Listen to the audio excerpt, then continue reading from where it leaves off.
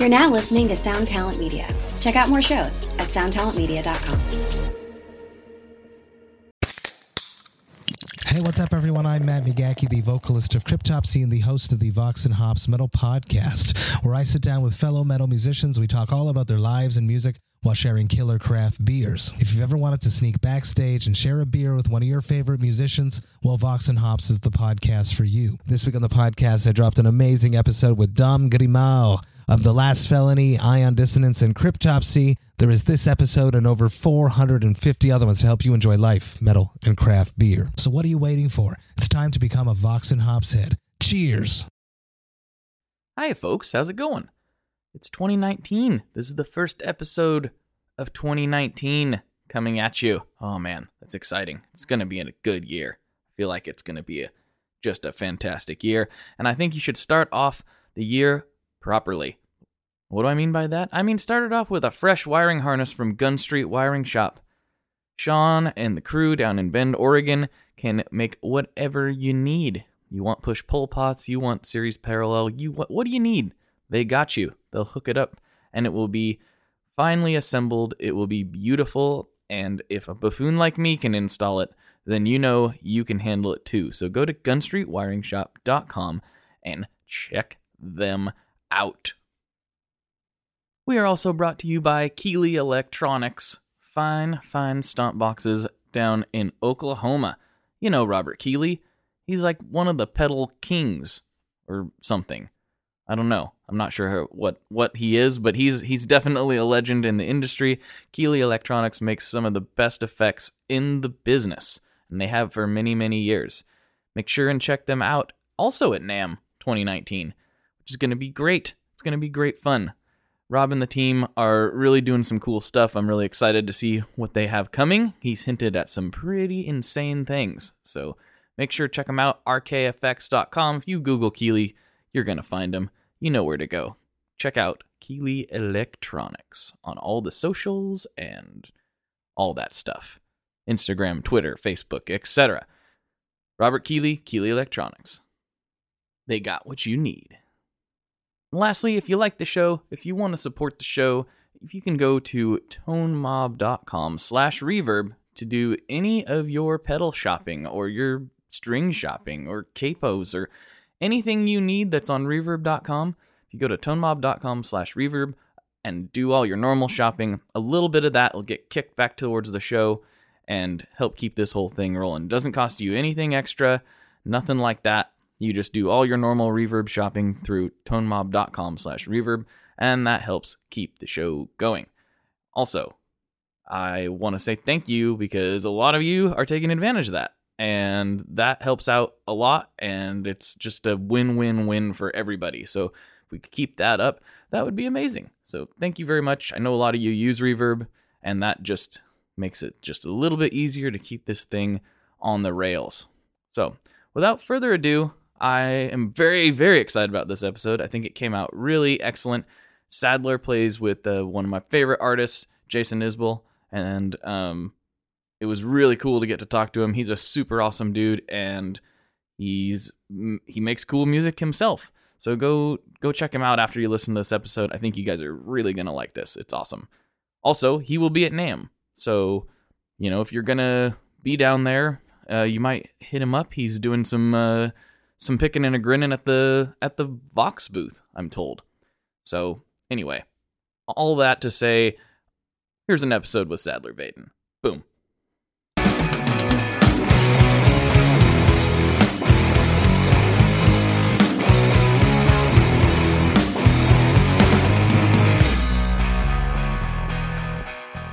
Hello, everyone. Welcome back to another episode of the ToneMob.com podcast, the show about guitar tone and the people behind it. I'm your host, Blake Weiland, and with me today, I have Sadler Vaden, guitarist extraordinaire. Thank you. That's quite the tag, but thanks for having me on.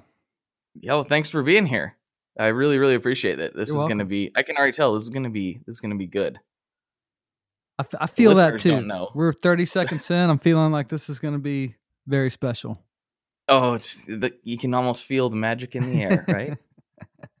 Good times. So I obviously know a lot of the answers to some of the questions I'm going to ask you, but not all of them. And this is one of those not all of them because I don't know your history super well, but this is always a good place to kind of kick things off. And it's a very broad and usually takes a while to cover, but what is your musical backstory and how did it lead you to where you are currently? I would say it started. Well, it would start before I picked up the guitar at age 10. My parents played a lot of music in the house growing up. They weren't musicians themselves, but they were just music fans. So I grew up with just music going on. So my dad had a pretty nice record collection. And he was born in 1952, so you can imagine the records he collected. Oh yeah, through his life, in those different eras. So a lot of rock and roll, a lot of rhythm and blues, and so I would say that's kind of where my musical background started. Just listening to a lot of that stuff growing up with my parents, entertaining friends and playing records in the house and stuff like that. When I was 10 years old, I didn't have too much of interest in music, but I was into things like playing soccer and having a skateboard, things like that. Right. And mind you, I grew up in North Myrtle Beach, South Carolina. So there was the beach and, kids skated and surfed and did different things like that. So my parents took me to a concert called Farm Aid. And it was in, it was in, And this was 1996. So I was 10 years old at the time. And the headliners that year, one of the headliners that year was Hootie and the Blowfish, and they were so big at the time that when they were asked to perform at Farm Aid, they said, "Well, we'll only do it if you do it in South Carolina." So, oh wow, so they did it in South Carolina at Williams-Brice Stadium, where the Gamecocks play, and my parents took my sister and I to that show, and it just was a big moment. Because Neil Young and the Crazy Horse headlined, John Mellencamp, of course, Hootie and the Blowfish, but the Beach Boys, Sun Volt, Steve Earle, Tim McGraw, Rusty Root. It just goes on and on, right? So that was just a highly influential moment on me as a kid. So when I got home from the concert, my dad got his Yamaha FG 180 Red Label acoustic out of the closet and started picking around on it because he was really inspired. He just saw Neil Young, one of his favorites, and so I kind of peeked my head through the door. Dad's playing the guitar. He never gets the guitar out, and he's like, "Come on in here and try this out." And so that's really what started it all. He was figuring out "Hey Hey My," just by ear, don don don don don don don don. Right, and some other things. And he had kind of figured out Here Comes the Sun. He was really good at figuring things out by ear. If he sat there long enough, he could figure it out. So he kind of showed me a few things there, but that's really where it all started. And then, I don't know if you want me to get into the career stuff right now, but that's kind of where it all began with me. I think starting music. I think go for it. Yeah. Yeah. So after that, I just was obsessed with it. I was completely infatuated with playing the guitar. I'd go to school, and the only thing on my mind all day was getting back home and picking that acoustic guitar up because, I was starting out. I couldn't do anything on it, but I was like, oh, I want to get this chord so bad. I want my fingers to do this thing that they won't do yet, So every day at school, I was like, man, I can't wait to get home and get that guitar out and try to get whatever I was trying to learn done. So that just led me to just start playing it all the time, and more and more I kind of kept getting better at it. And my parents were like, well, do you want to have lessons? You want to do all that? And I was kind of like, as a kid, it's funny. I was like, no, I don't really want any. I don't know. I just want to keep playing it. Because I had like some piano lessons, like 3 of them, and I didn't like it. So I think I was turned off from lessons at that age. No, I understand. So I started getting like guitar magazines, and my friend down the street was taking guitar lessons, so he knew how to read tablature. And I would get these guitar magazines, and he kind of taught me how to read tablature in the back of those magazines. And so that's what really kicked things off, because then I was just obsessed with getting Guitar Worlds and Guitar Players and Guitar Ones and all the guitar magazines, and anything in the back of those magazines I would try to learn. So that's when things really started to kind of take off for me. I remember I learned the whole solo to You Shook Me All Night Long by AC/DC. So that was like the first complete solo I ever learned. I was probably 12 or 13 at that time. Okay. And remember my folks saw that I was really into guitar, so they got me an electric guitar that was a Harmony, and it came with a amp.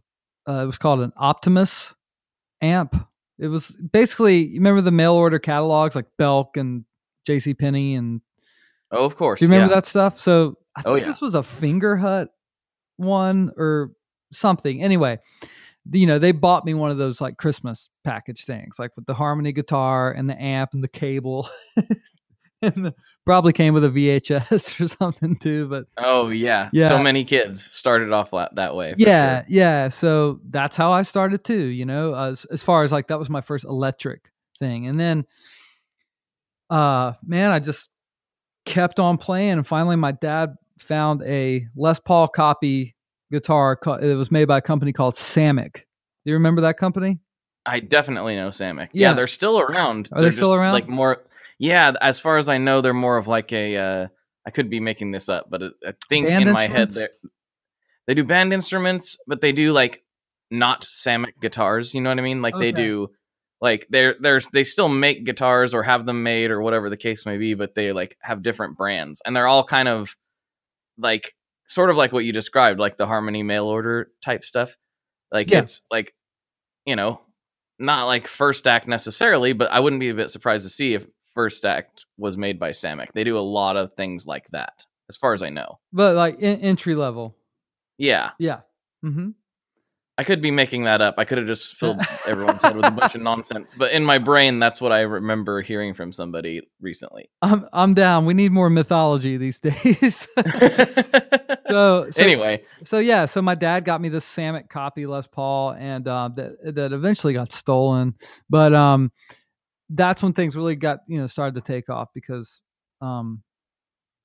it was a nicer guitar than the Harmony I got, and then they got me like a Marshall Valve State amp, a little combo amp, and that's when things really kind of got serious. So I'll fast forward a little bit. Very young, started playing guitar at 10, self-taught. Step by step, my parents would get me nicer equipment. Whatever they kind of could afford. They couldn't afford much. It's not like I started out with like, here's a Fender Strat, so kind of right. It was a slow build. And then around 15, I started my own band in high school, and we were called the Revolving 45. And that's when I really started writing like original music and things like that. And I ended up not finishing high school because I just wanted to concentrate on music. I did not care about schoolwork, and I wish I did finish high school, but it was just something that happened, and I dropped out my junior year. Well, the band kind of split up, as most high school bands do, and I was kind of getting known around town as like this young kid. This is probably age 17 at this point, as this young kid that plays guitar really well. And so I started getting called to like play with these cover bands downtown and stuff like that. And I wasn't even old enough. I wasn't even allowed to be in some of the bars. And this is in Charleston, South Carolina, because we had moved from North Myrtle Beach. So started getting calls like that. And then there was a band in Charleston called The Working Title who was signed to Universal Records. And they were like, the local band that got signed. And they were really good. And they needed an extra guitarist to kind of fill a lot of the things that they had put down on their record and everything. So my name got tossed in the hat. They ended up liking me, hired me. So I was a hired gun starting at age 18. Wow, And, that's amazing. And right around that time, I lost my father. And and it was like my father passed away, and then immediately getting in a van and doing some really hard touring. But it was totally worth it because I was getting to see what it's really like, especially like, oh, my dog's going crazy in the background. That's real, everybody. Stop podcasting. Yeah, Pay attention to me. Lucy, stop. Hold on, I'm going to close my door. All right, no worries. No worries. Lucy, this is real. This is raw, everybody. Lucy's upset. All right. So I'm probably going to leave that in. I don't know. Yeah, leave it in. Yeah, sure. Yeah. So that was a really like great opportunity for me because I was getting to see kind of like what the touring world and professional music world was all about, So the guy that was working for the band, he was sort of driving and selling merch. His name was Jonathan Carmen. He was a drummer, and I still had in my mind I wanted to do my own thing. So him and I, when we get back home off the road, we started like jamming and everything. And so I ended up being like, well, dude, we need to start a band. So ultimately we did, and we found a bass player, and I ended up leaving The Working Title. And we started a group called Leslie, named after the Leslie Speaker. And very cool. Yeah, and it was a power trio. Ultimately, I mean, we didn't start out being like we're gonna have a power trio, but ultimately that's what it was. And so it was all original music, and we made some EPs, and I did that for around 7 years. Did that band, and we toured a lot. We never made it overseas, and we never actually had a booking agent and things like that. But we toured as much as we could on our own, and everything pretty much that's led me to now can be traced back to that band because everything that's happened to lead me to here is because of that band, because we used to open for Driving and Crying, and we used to open for Jason Isbell and the 400 Unit and things like that. So that's when I really like met a lot of people, especially in the Southeast. And when Leslie disbanded in 2011, I moved to Nashville, and simultaneously I got the call from Driving and Crying to join their band because their guitar player had quit. So I joined Driving and Crying, which those of you who don't know is a great American rock band from Atlanta, Georgia. And they were really popular in the late 80s and early 90s. And in the Southeast, they're just one of the big rock bands. And they came out of the sort of REM era, the South, college rock thing. So I saw Driving and Crying open up for The Who when I was 10 years old. And so I'd been a fan for a long time. So getting that call was like a huge deal for me to play with them and get to know the guys in the band, and especially the singer-songwriter frontman Kevin Kinney. And I did that for 2 years, and then Jason Isbell calls me and says, "Hey, I'm looking for a guitarist to join the band," and he was about to put out the record Southeastern, and here I am now, 5 years later. That's I know that's a long-winded story, but it's really not. Everyone acts like, oh, I gotta make this short, and it's like, yeah, man, we can go as long as you want because all this is fascinating to me. Like I like to know, what makes people tick and how they got to where they are, because that's really what's fascinating about doing this. I mean, yeah, I like to nerd out on gear and talk about this stuff, but it's really the people that make it interesting. Yeah, to well, me.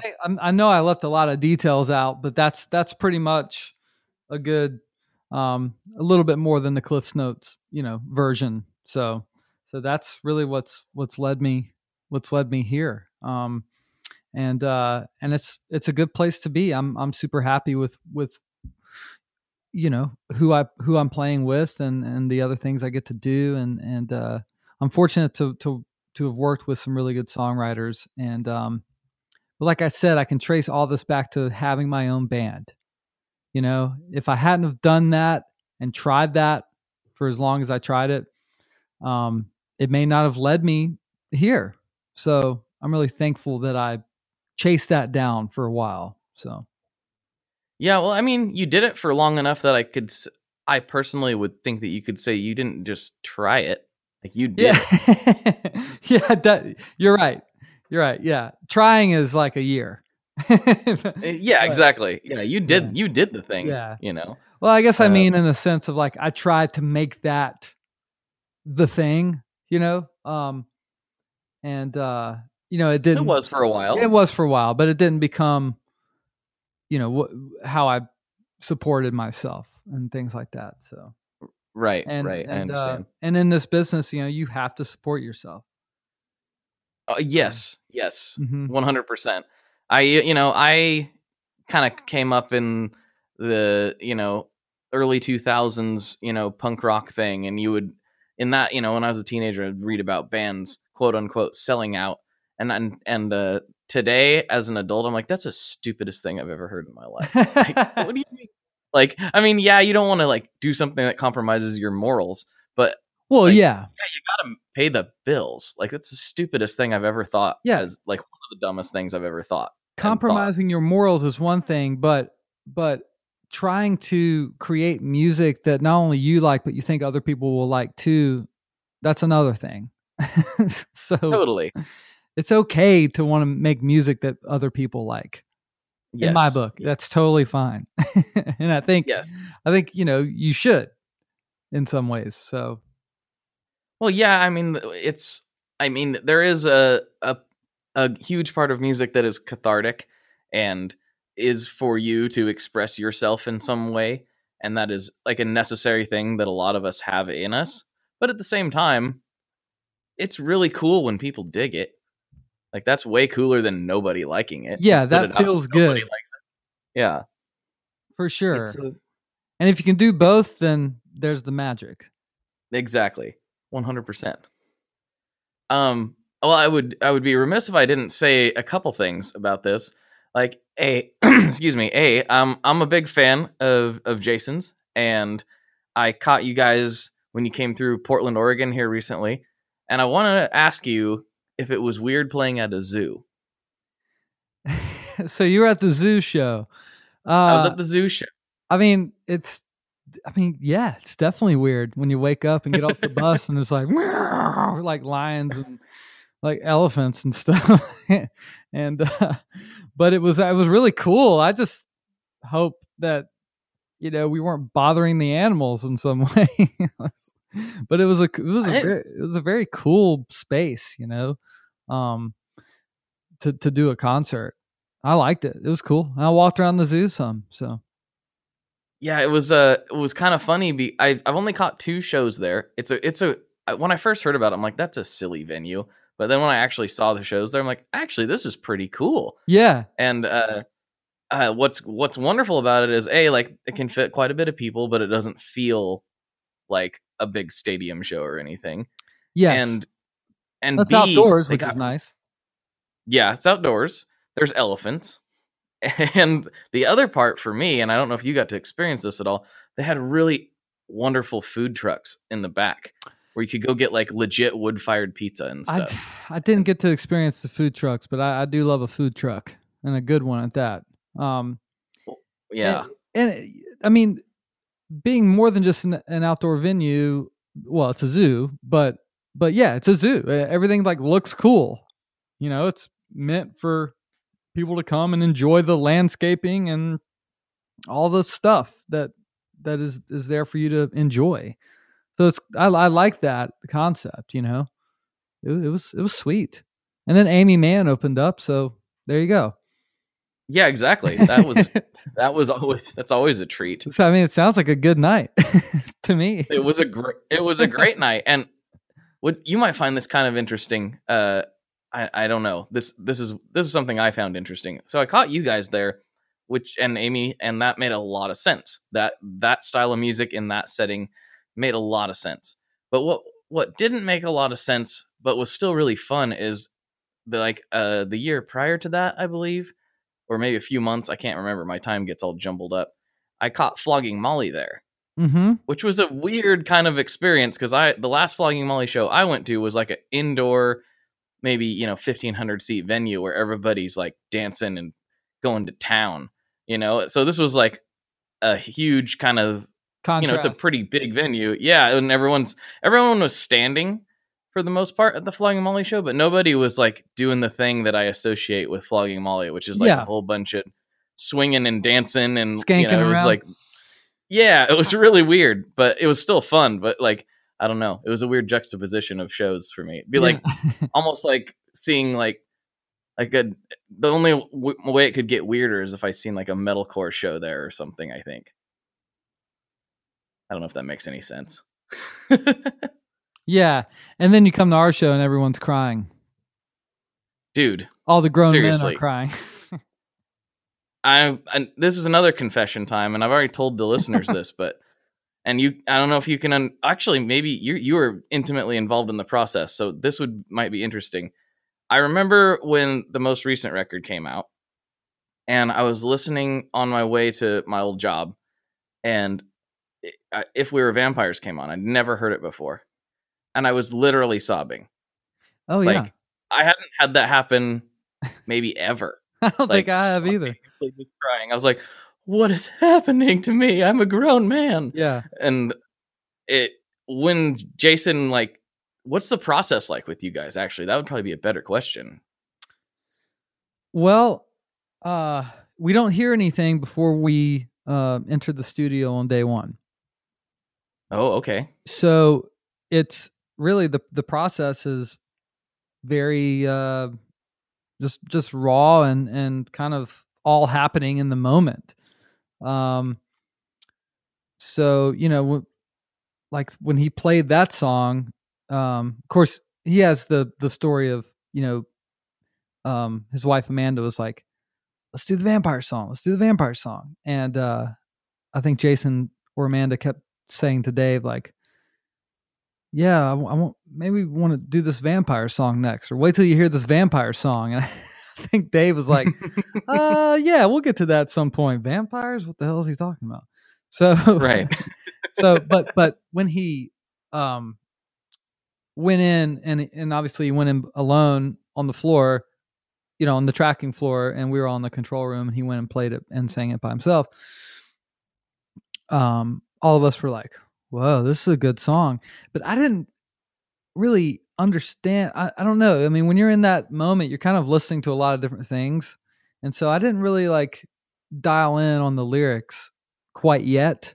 I just knew that I dialed in on some of them, and I just knew it was a beautiful song. But when I got the masters to listen to of the whole record, it got to Vampires, and I was actually I had it on the stereo, and I was in the bedroom making our bed, and I was like tossing the sheet, shaking it out and laying it on the bed, and I was listening to the song, and I just started crying. And I was like a grown man making the bed, crying, listening to a record that he's a part of. It was just a lot of funny things. But I mean, that song is just so real and heavy, and it's such a beautiful way to think about death, that's imminent for everyone.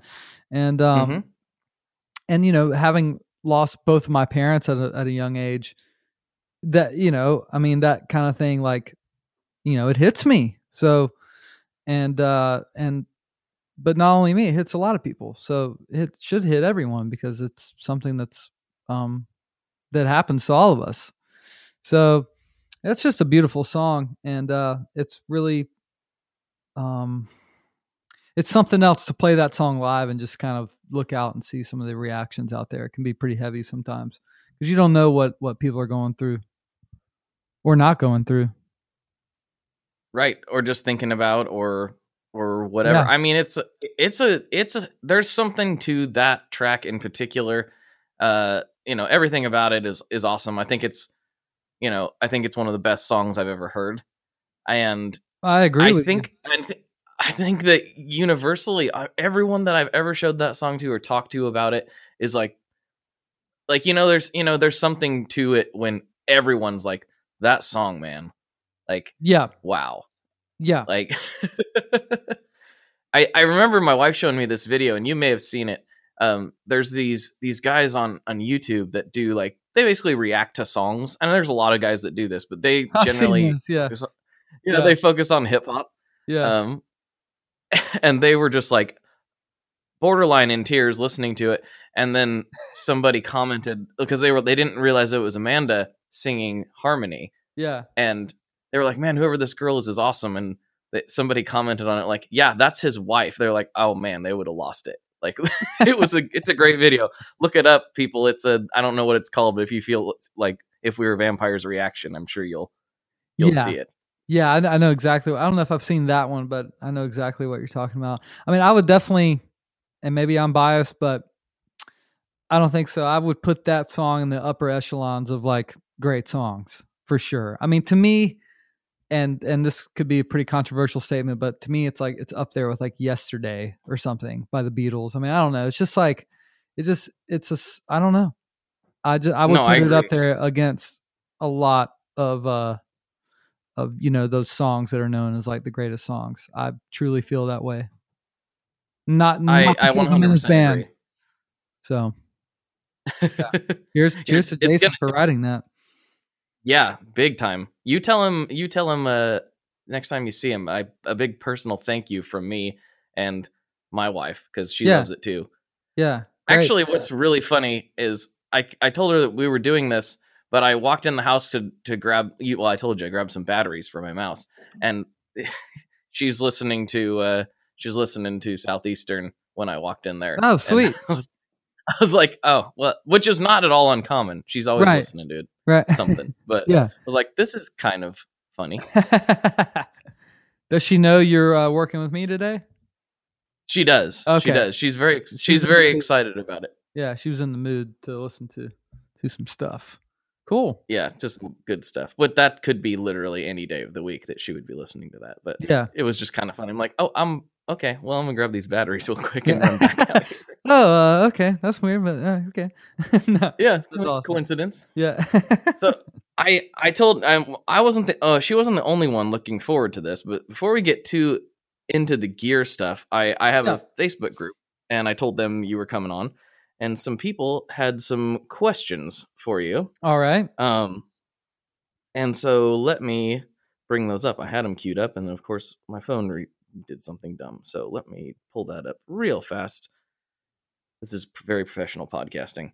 Okay, let's see what some of the questions we got. Okay, another Blake Lawson asked, he wants to know, is there, because Jason, you are a very accomplished guitar player, and Jason is obviously a very accomplished guitar player, and the whole band, the 400 unit, is insanely talented. Do you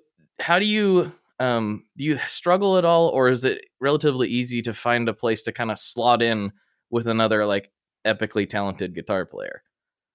I reworded his question a little bit, but that's basically what he was. Well, first off, hello, Blake. Thanks for the question. Do I find it tough? I mean, maybe I should read it verbatim, and that will make a little more sense. His question would be, what are the real world struggles of finding your place sonically in a band like the 400 unit? Okay. I wouldn't say there's struggles, but it's really important. The most important thing is what not to play, what you shouldn't play. Or let me rephrase that, when you shouldn't play, I think is really important. I've told people before, the best pedal I have is a tuner, because it, like, meaning the on and off switch is the best pedal because it's really not about like always playing. It's about like stopping and starting again. And so, I just try to do things that are going to float. Like, well, I'll just get more exact. We'll get the X-Acto knife out here. Like Derry has his parts, as we all have our parts, like melodic lead lines and things like that we play. And then a lot of it's sort of interpreted from night to night, as Jason encourages. He obviously, the signature melodic lead lines need to be there, but he doesn't want somebody just playing like the same solo every single night or whatever. Like, you can stretch out a bit. So, but Jason, while he's singing, he's pretty much playing the guitar throughout the song, and he actually starts a lot of the songs off with him playing the guitar. So, it's really me and Derry that are kind of floating around each other. So it's really just, it's not really a struggle. It's just like listening to what's going on, and a lot of the the stuff that Derry's doing isn't necessarily going to change like too much night after night. So, because he's playing like 2 keyboards at one time, and he's really got a lot of signature parts going on. So I'm kind of like, it's honestly easy for me to just kind of float around and, not play too much, but I can throw in some licks and things like that and mess around with some different effects from night to night. So it's just not really a struggle, but I try to be tasteful with it. So, well, mission accomplished. Thank you. Attest to that. Yes. That was a great answer. Okay, good. Let's see. I mean, that's what I expected you to say, but it was because that's how it comes off, and good. I think that's probably why he asked the question in the first I'm not place. saying I wouldn't struggle elsewhere in another band. I just mean in this particular setup, and we're all used to playing with each other, so it's not really a struggle. It's just more of like, I guess, don't play too much. So, right, or at right. least serve the I'm song. And that's where I come from as a player, and all my favorite guitar players were like in bands and stuff. Like all my guys, were song servants and songwriters and stuff like that. So, and I'm fortunate that Jason is a great guitarist. It's awesome, because I feel like we push each other all the time, and he likes to step out and take a solo, and then sometimes he passes it off to me, and it depends on what he did with his solo is can influence how I'm going to treat my solo. And, right. And honestly, it's cool to have another player in the band that's really good on the guitar. Instead of like him not being so accomplished, and he likes to take a bunch of solos. That's another problem. That's a whole other problem. That's what it's like being in a band with me. Yeah, no. I don't solo much. I just beat things into submission with fuzz pedals. Let's see. Pull up a couple other ones here. I know Jason uses some. I'm not so sure if you actually do, but you would have some insight into this. Luke Glover wants to know about the pros and cons of using vintage guitars on the road. Okay. Well, I don't own too many vintage guitars. I actually just bought a Vox Grand Prix, and I'm not even sure the year of it. It might be like a 1968 Vox Grand Prix. So that right now, that's the oldest guitar I own. And then aside from that is a B-Bender Telly made by the company Tokai, and that is somewhere in the 80s, as far as when it was made, and then the next in line to that is my 92 Rickenbacker 12 string, which is a reissue, but it was built in 1992. So, those are really my vintage guitars. But pros and cons, I'm not really sure. That'd be more of a question for Jason. But But he's got a wonderful guitar tech named Michael Bethencourt. So Michael really knows how to take care of those guitars.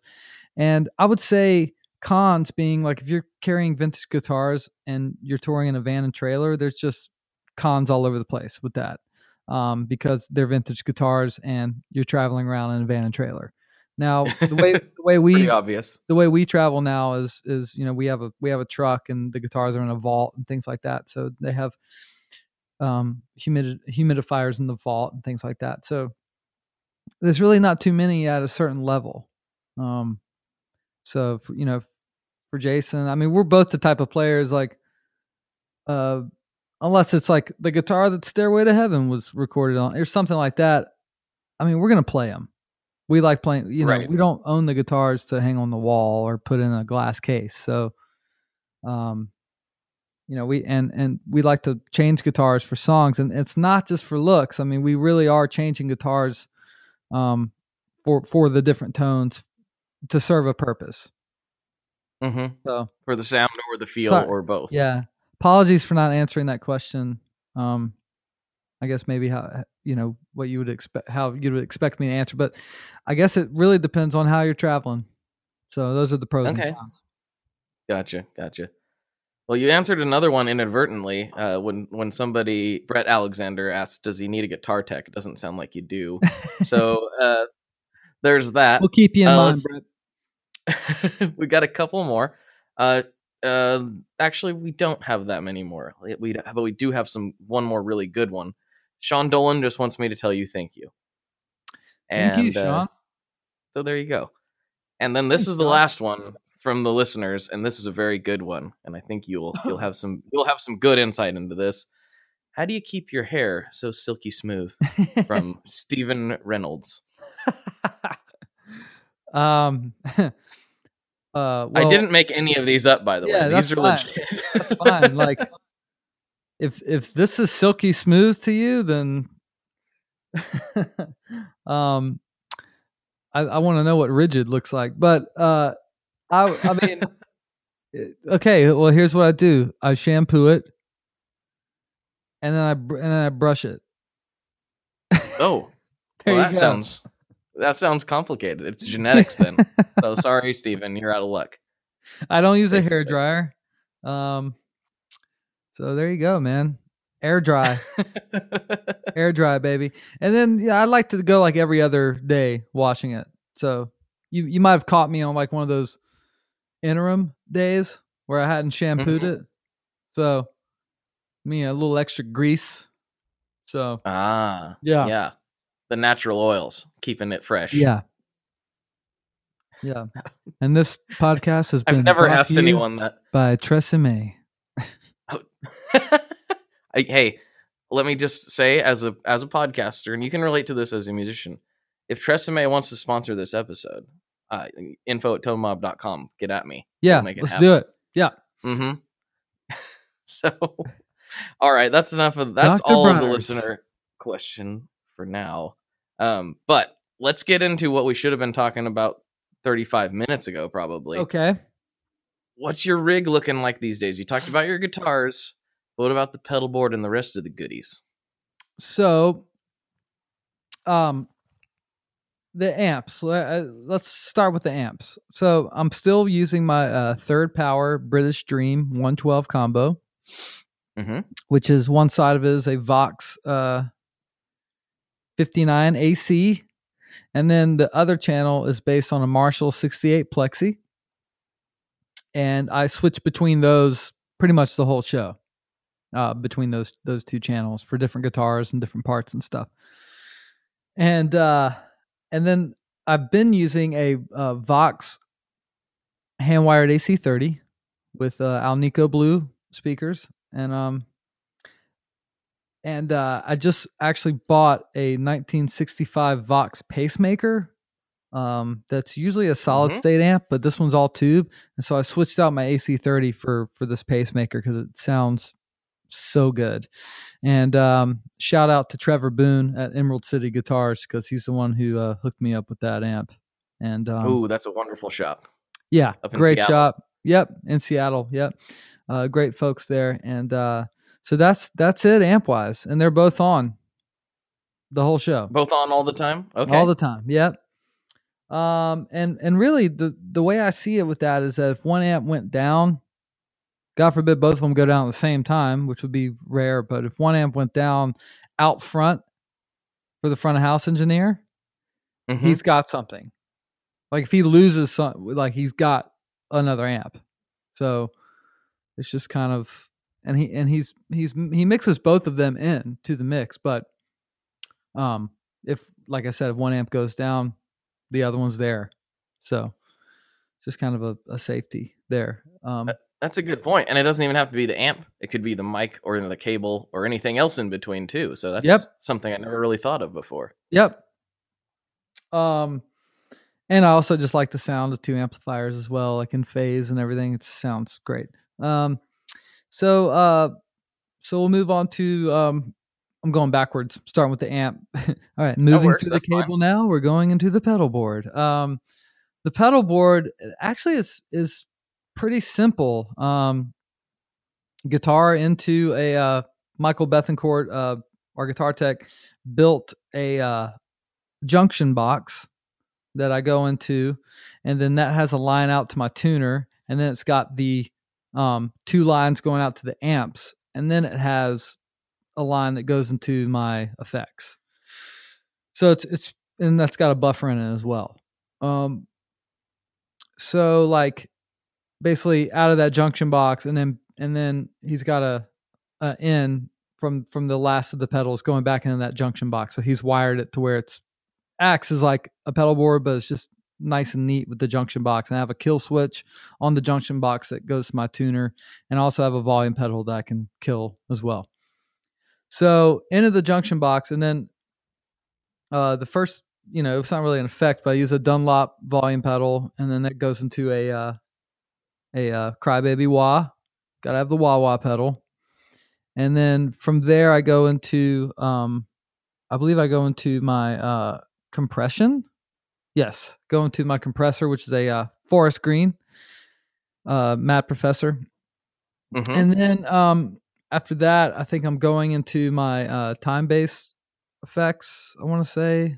I could be wrong on that. But I play my time-based effects. I have an Analog Man dual delay, and I have the Blue Sky Strymon. And then for gain structures, I have the Greer Lightspeed, which I love. Good pedal. Pedal. Good pedal.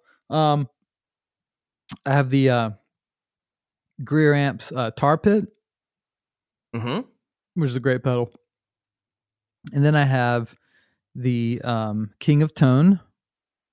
Classic. And so I've got all my gain staging going into a Walrus Transit looper. So that's at the bottom of my board, so I can access probably my most used pedal is the yellow side of the King of Tone, which is I use it as a clean boost. And then so I have all that going in. I have both channels of the King of Tone in each individual channel on a looper. So I can access the King of Tone yellow or the King of Tone red, or stack them in series. And then I have the Lightspeed, the compressor, the fuzz, the Tar Pit, and then beside the looper I have my third power amp switcher. So, and that's a gain stage as well, because I've switched between Vox to the Marshall side, and the Marshall side is going to be more crunchy. Right, of course. So and then I'm forgetting one important piece. I have the Blue Line 6 modulation pedal. Oh. You don't hear about those too often. Most people always want to talk about the DL4, but you like that modulation pedal. I mean, it just does it. It just does what I need it to do. I don't have to bank. It's not like an Eventide H9 or a Strymon, was it Mobius or whatever. It just, I preset, I've got 4 presets, so I don't need more modulation effects than that necessarily. So I have slow Leslie, then fast Leslie, and then I have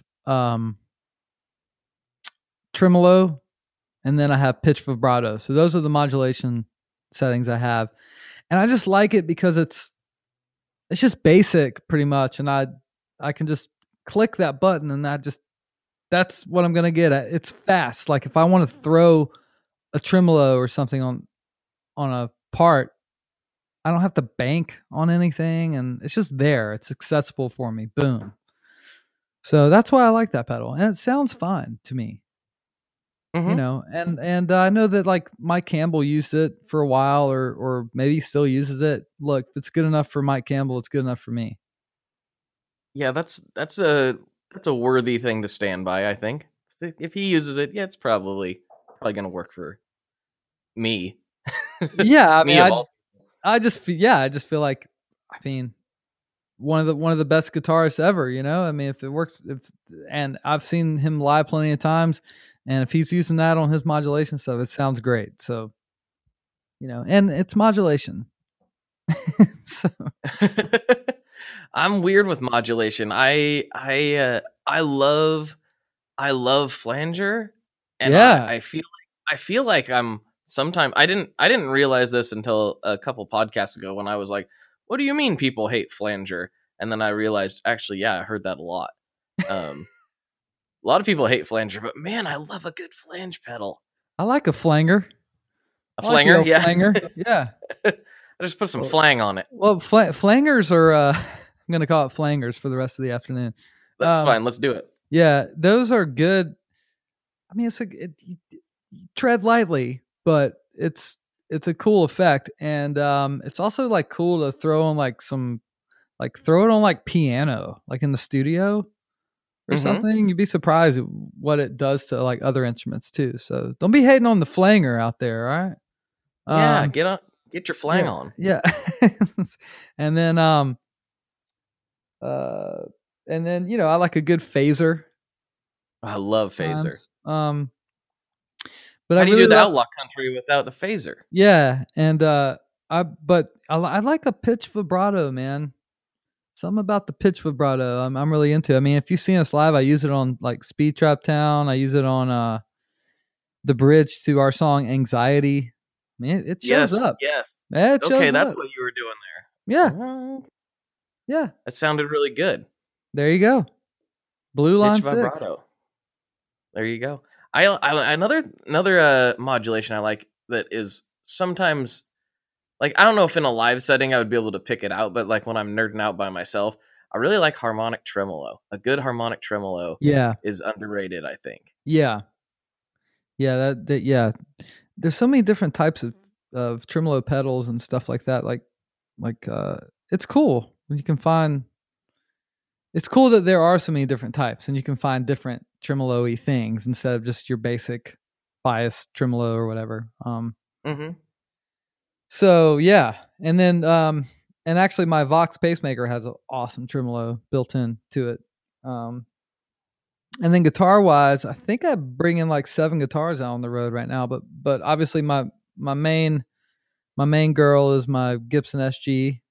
And then I just got a custom shop Telly from Fender. Ooh. And thank you Ben Blanc Dumont at Fender for hooking that up. I did the demos for their 2018 line of Pro Juniors and Hot Rod. I'm sorry, Pro Junior and Blues Junior amps. Oh, very cool. So I was the product demo guy for Fender on those amps, and so they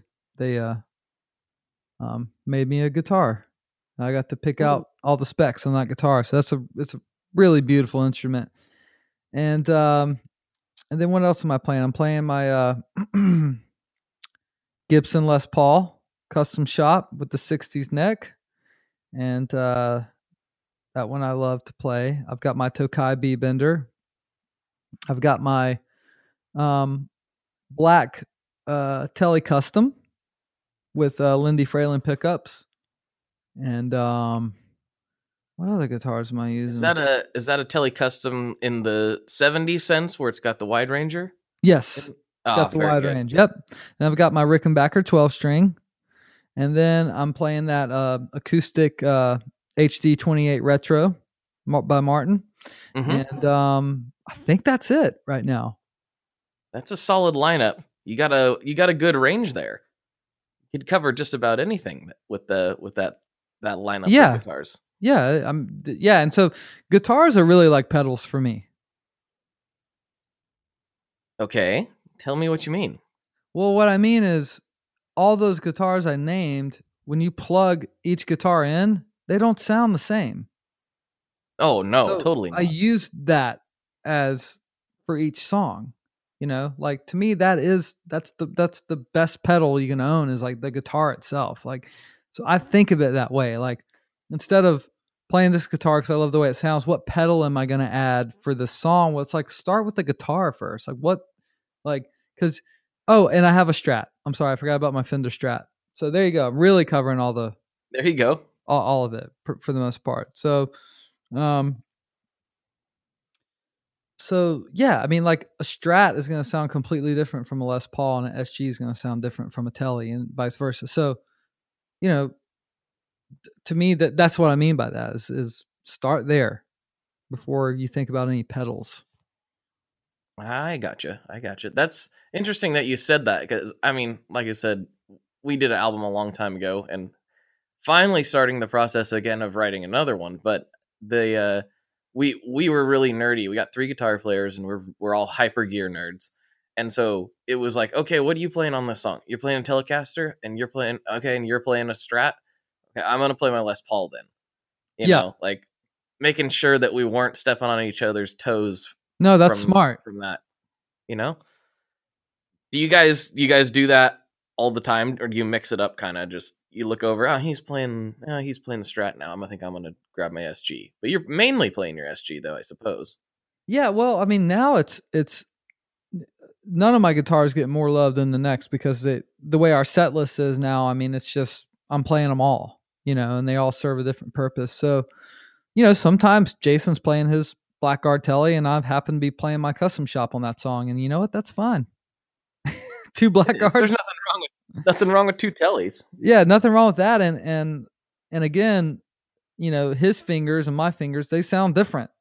His amps and my amps, so it's gonna sound different, no matter what. But yeah, I like to think of guitars as pedals first. Like instead, obviously they're guitars first. I just mean before I get into what I'm going to use, like this Strat may give me the effect or whatever color that I'm hearing in my head before I stomp on a pedal. Yeah, I got you. So yeah, I want to pivot a little bit here in this, getting close to the end. But when people have had the experiences that you've had, I always find that this tends to be kind of a funny question. What is like the coolest or craziest thing that you've seen out on the road that you can legally discuss? Well, I'd have to say I'm just gonna go with like a cool moment that we've had.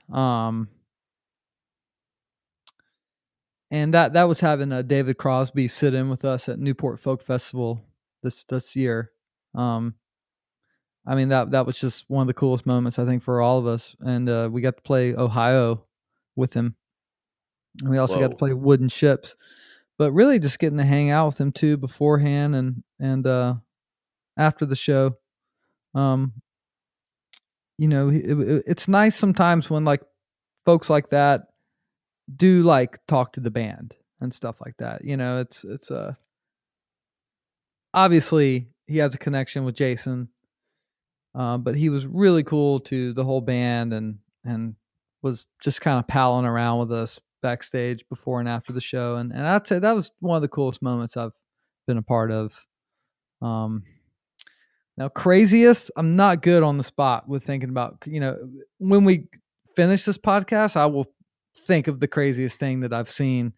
But we're not a crazy band. It'd probably be more like travel related. But we have a really great time on the road.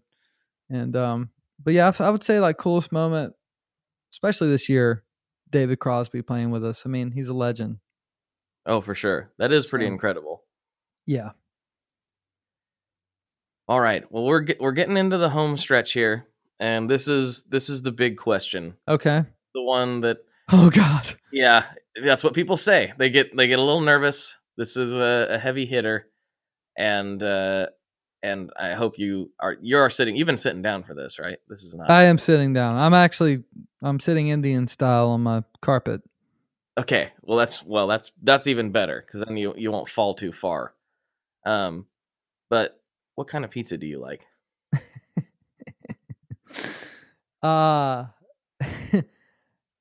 Man, I know this may sound boring, but I'm just like a straight up pepperoni man. It's not boring. It's pepperoni pizza. How do you argue with that? You can't argue with that. There's no argument to be made. Pepperoni pizza, especially when you get the pepperonis, like the little pepperonis that curl up and they form the little grease cups. Yeah, little like grease bowls, like Tony's frozen pizza back in the day. Oh man, I'm kind of hungry now. Yeah, actually, speaking of pepperoni pizza, shout out to Apollo Pizza in Richmond, Kentucky, because we just played at EKU this past weekend, and the fella or person at Apollo Pizza hooked us up after the show, and that pepperoni pizza was some of the best pepperoni pizza I've ever had. Oh, there you go. It was delicious. That's phenomenal. And I like kind of a thinner crust. You read my mind. That was going to be my next question. Yeah, I don't really like the thick doughy stuff. Like, it's too much bread.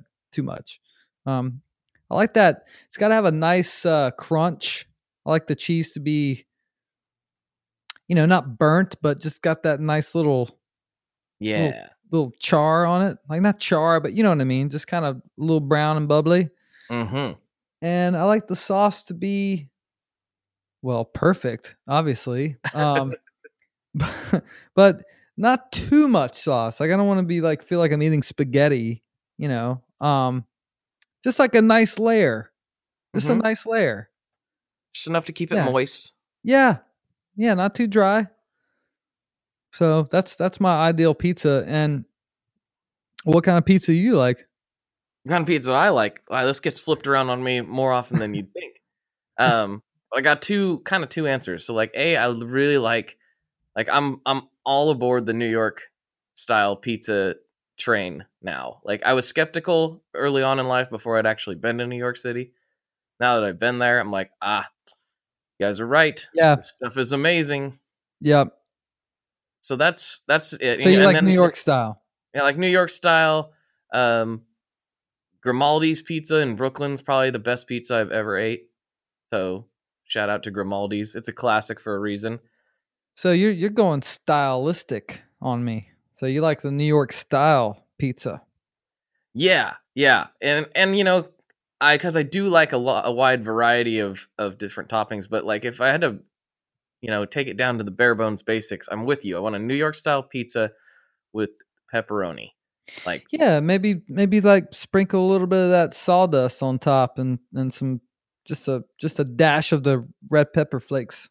Yep. Yeah. But on the other side of the coin, I really like wood-fired Italian style. Oh God, here he goes. Yeah. Well, here he goes. I really like food. I really, really like food. I do too. I'm a huge, a lot of people, if I would have started a food podcast, we might have talked about guitar pedals more. But we oftentimes go off the deep end into the land of food. And so here I am just thinking about all the different pizzas I could make. All right, spaghetti bolognese or spaghetti and meatballs? Spaghetti and meatballs. Okay, see, I'm a bolognese. I mean, it's both solid. Either way. Yeah. But I like spaghetti and meat sauce instead of... Well, yeah, I feel that. See what I'm saying? I do see what you're saying. And when that's done right, it's really hard to beat. It is. It really is. I would be remiss if I didn't ask you about this because I'm a big fan of barbecue. Okay. And barbecuing. And you're from South Carolina. Yeah, we don't talk about barbecue down here. That's just like politics and religion and barbecue. We don't talk about them things. I'm just kidding. We can talk about barbecue. Let's talk about barbecue a little bit. I know we're going over a little bit, but that's okay. Let's talk about barbecue. All right. Tell me about... What do you want to know about it? I want to know how you feel as a South Carolina native. Like, where do you stand on this whole dry rub, mustard sauce, no sauce, Like where do you Texas style? What do you think? Dude, Memphis? I know exactly where I stand. Tell me. I don't feel well. For one, let me just start here. I don't like mayonnaise. Okay. I know Okay. that might be offensive to some people, but you know what? You know what's offensive? When you don't list that something has mayonnaise on it, and it comes with mayonnaise on it. I would agree with that. I like Okay. mayonnaise, but I agree that it needs to be stated. And that's fine. But if you're, if on the menu I'm ordering a cheeseburger, and it says, okay, cheeseburger comes with lettuce, tomato, onion. Okay, when I get the burger, why is there mayonnaise all over it? Doesn't say that on the menu. So I would agree with that. And I'm segueing into sauce. I like to apply my own sauce. Like I don't like someone else's version of the amount of sauce they think I should have on my food. See what I'm saying? We're like spirit animals on this. Yeah. I'm just like, just sauce on the side, and I'll kind of take my own journey with it. So with barbecue, the reason I said all that is with barbecue, I like for the pork to be awesome before I add anything. And you know what? This is perfect because it goes back to what we were talking about with pedals Mm-hmm. and guitars. Yeah, and you how I start think with the about guitar. Yeah. Yes. Like look, it's the same with songwriting, but with barbecue, I like the pork to taste awesome before I do anything to it. So if your pork isn't, a lot of South Carolina stuff with like the mustard sauce, it's like they slop it on there on a bun for you. The sauce is already like mixed in. Well, it just tastes like mustard. That's all it tastes like. Mm-hmm. So I'm not a fan. So I'm more like of a fan of the dry rub pork, and then probably the I like a clear like vinegar with like pepper vinegar is kind of my go-to, and the mustard base is fine, but and I like red sauce too. But I'm more I was born in Charlotte, North Carolina, so maybe that's where it comes from, because like North Carolina, like Lexington style barbecue is the vinegar base. I like the vinegar base. Yeah. And I like the vinegar-based slaw. Like I don't want mayonnaise slaw on my barbecue. Go ahead and say that one more time for everybody, because I could not agree with you more. I don't like mayonnaise slaw on my barbecue sandwich. Well, I don't like mayonnaise, so I don't like mayonnaise slaw on anything. But I like just like the vinegar, like cabbage slaw. I like mayonnaise. Let me just put it out there. I'm a big fan of mayonnaise. I don't use too much, but I really enjoy mayonnaise. You like just a reasonable spread. Yes. Okay. But I don't want mayonnaise slaw.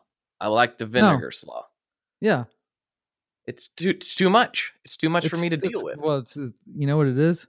It's gross. You're just going to say it. It's gross. It's what it is. It's gross. There you have it.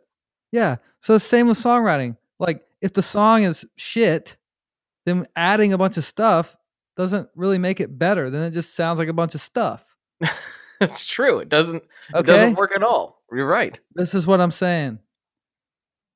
I like that. You got to start with a solid base. So you're right. You got to start with good pork. Yeah. Or beef, if you're a brisket guy, which I like both. Just depends on my mood. You got to do that right and then add the sauce to it. Look, you want to talk about burgers? Can we talk about burgers? Yeah, I mean, so the burger, like, season the meat. Do it right. Mm-hmm. Do it right. That's the base. All right? Mm-hmm. That's your song. Yes. That's your pork. That's your guitar. Everything else is the effects you apply to it. Yeah. And then if you want to put a whole salad buffet on top of it, that's up to you. Yeah. But the meat literally has to be there. It's got to be there. In songwriting, in food, and in life, the meat's got to be done right. This one, yes. I almost said done well, but I don't want it done well. No, I don't. No. Yeah. Good save.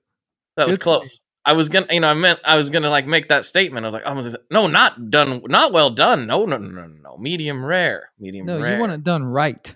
Yes. Yes. Correctly. Mm-hmm. This is Exactly. beautiful. This Yeah. is beautiful. That Well, kind of sums it up. Sadler, I think they couldn't possibly cap this episode off in any better way, but I would like to give you the opportunity before we close this out to tell people where they can find out more about whatever you want them to find out about. It doesn't have to be about you. It could be about anything. It's your chance to put up a billboard. Okay. Well, you can I encourage you to listen to I put out 3 of my own singles this year. One of them's called Monster, and the other 2 are called Still Kids and Anywhere But Here, and they're on iTunes, and they're on Spotify and Tidal, and all those things. You can listen to music and buy music from. You can go to sadlervaden.com. I just put out a brand new shirt, and I'm offering signed LPs in the store there. So sadlervaden.com, click the store. Follow me on Spotify and Apple Music and all those things, and Facebook and Twitter and Instagram. I'm on all that stuff, so you can keep yourself updated with whatever I'm up to there. I would list some shows, but I'm not sure when this is going to air, so I don't want it to be, airing after those shows. But well, I was told to put this up in late January, so around NAMM time actually will probably be when it comes out. Okay, great. Well, I'm going to be at NAMM. Me too. Yeah. And then we've got a lot of dates with Jason Isbell and the 400 unit getting booked right now next year. So y'all come see us next year. Sadlervaden.com. Check out my new music and check out those new shirts. And there you go. Perfect. Well, thanks so much for coming on, man. Thanks a lot, Blake.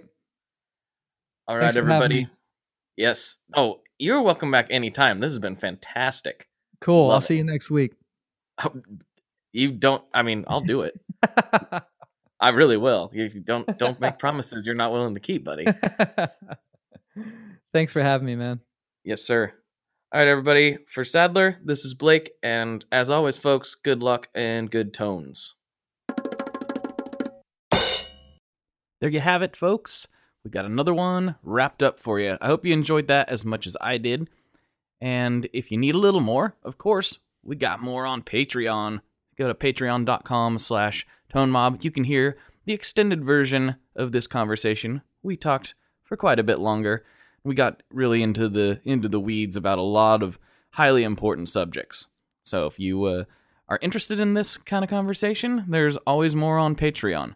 We got a ton over there for you, and it's just $5 a month gets you access to extra episodes each week, just right there, right for your ears, and it helps keep these regular ones coming as well. So thank you very much for all of that, and I hope you enjoyed this. If you enjoyed it, share it with your friends, tell your grandma about it. Let's get more of them sweet, sweet downloads. I've been seeing quite an increase lately in those downloads, actually, so I think my pleas are starting to work. So thank you guys very, very much for everybody that's shared this with someone or, just told somebody about it. That helps a tremendous amount, boosting the signal, if you will. So thank you very much for that, and I will talk to you next week, and hopefully see a bunch of you at NAMM. All right, later.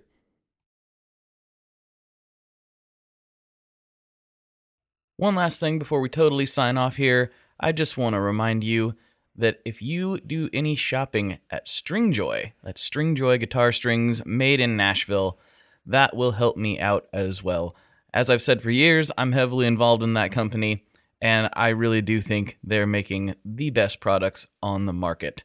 So if you would like to try custom strings, go to tonemob.com/stringjoy and check them out today. I seriously love what the team down there is doing. I help them out with all kinds of things, and by you supporting them, you are also supporting me as well. And hey, you need some strings, so why not get some custom strings just for your guitar and playing style? Again, the link for that is tonemob.com/stringjoy, and that will take you right to their website, and you can do all your shopping through there, and that will help everyone involved out. So thank you very much. Talk to you next time. We are brought to you by the wonderful folks at Gun Street Wiring Shop. Yes, Gun Street Wiring Shop. I've talked about them before. I used to say based out of Bend, Oregon, but guess what? Sean moved to my neck of the woods. Sean's in Portland. Sean is awesome and has helped me with a bunch of stuff lately. And if you have wiring needs for your guitar, he can help you too. If you want to get weird with it, he can get weird. If you just need to spruce things up a little bit, there's your guy. He takes all the guesswork out of doing your guitar wiring, and he makes it simple, and his customer service is top-notch, and I can't say enough good things about Gun Street as a company. I really respect Sean and what he's all about, and the product is top-notch. I've got 3 different guitars that now have Gun Street harnesses in them, and I could not be happier. So go to gunstreetwiringshop.com and check them out.